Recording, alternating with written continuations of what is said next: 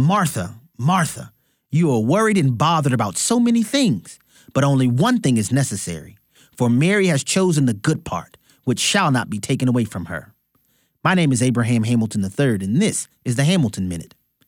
After Jesus resurrected their brother, Lazarus, Martha and Mary hosted a dinner party in their Bethany home. You can imagine the excitement and the buzz that swirled through the town and the number of people who came because the rabbi had returned. Martha busied herself with preparations. Mary sat at Jesus' feet, basking in his teaching. Life's demands can easily consume our focus, but one thing is necessary, that we remain at Jesus' feet, anchored in his word.